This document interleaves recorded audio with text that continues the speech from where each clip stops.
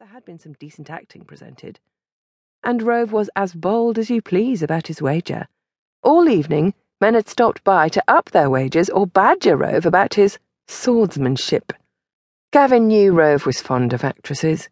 He liked Jane and hoped she never found out about Rove's many mistresses, who probably had received more of her husband's money than she did.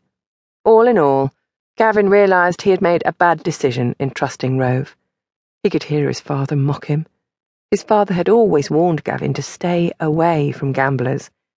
Then again, his father himself had made more than one bad investment. Wasn't that a form of gambling? Other members in the box with Rove and Gavin included Admiral Alexander Daniels and Lord Phillips, who was a member of the Chancery. Both were well into their cups, Phillips being the worst of the two. There was also Rove's cousin, Sir John Harmond, a well-respected mathematician who twittered like a girl at every act.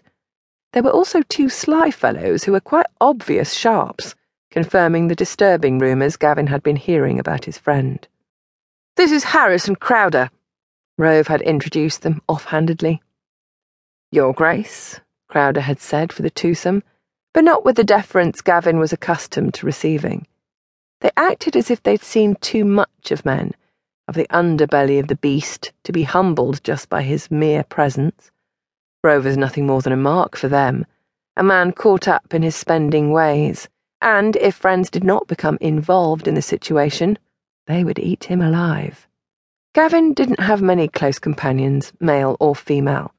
His title was a barrier, as were the duties that took up the majority of his time. His father had impressed upon him that a man of substance must hold himself to a higher standard than those around him.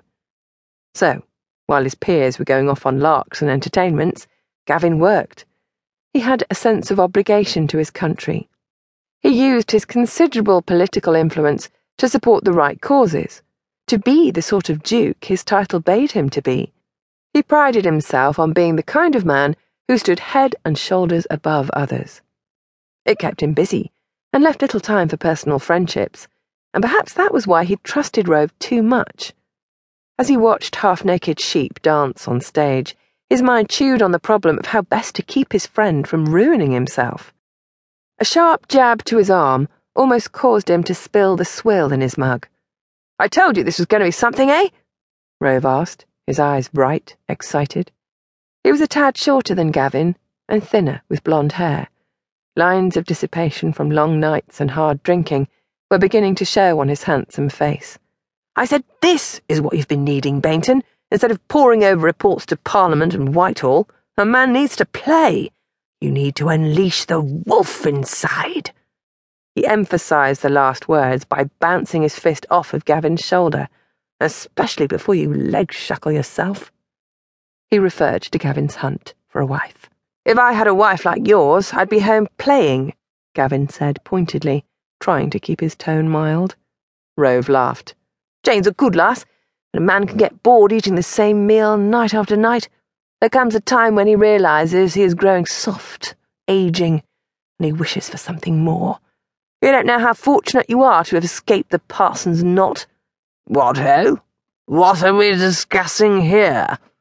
Admiral Daniels said boozily, leaning between them. "Is his Grace still trying to find a wife?" "I tell him it isn't worth it," Rove answered. "It isn't," Daniels said. "Better a mistress than a wife.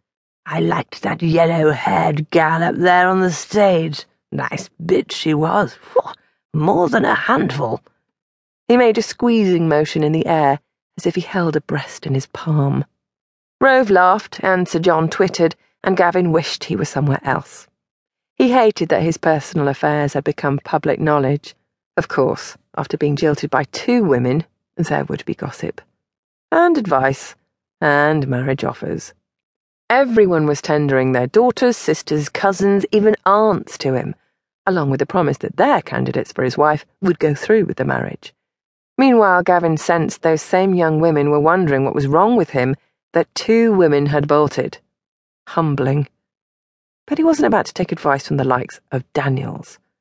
Before he could give a tart response, a serving girl with rosy cheeks entered their box with drinks that had been ordered. Lord Phillips reached right across Gavin to slam his empty tankard on her tray. "Careful now."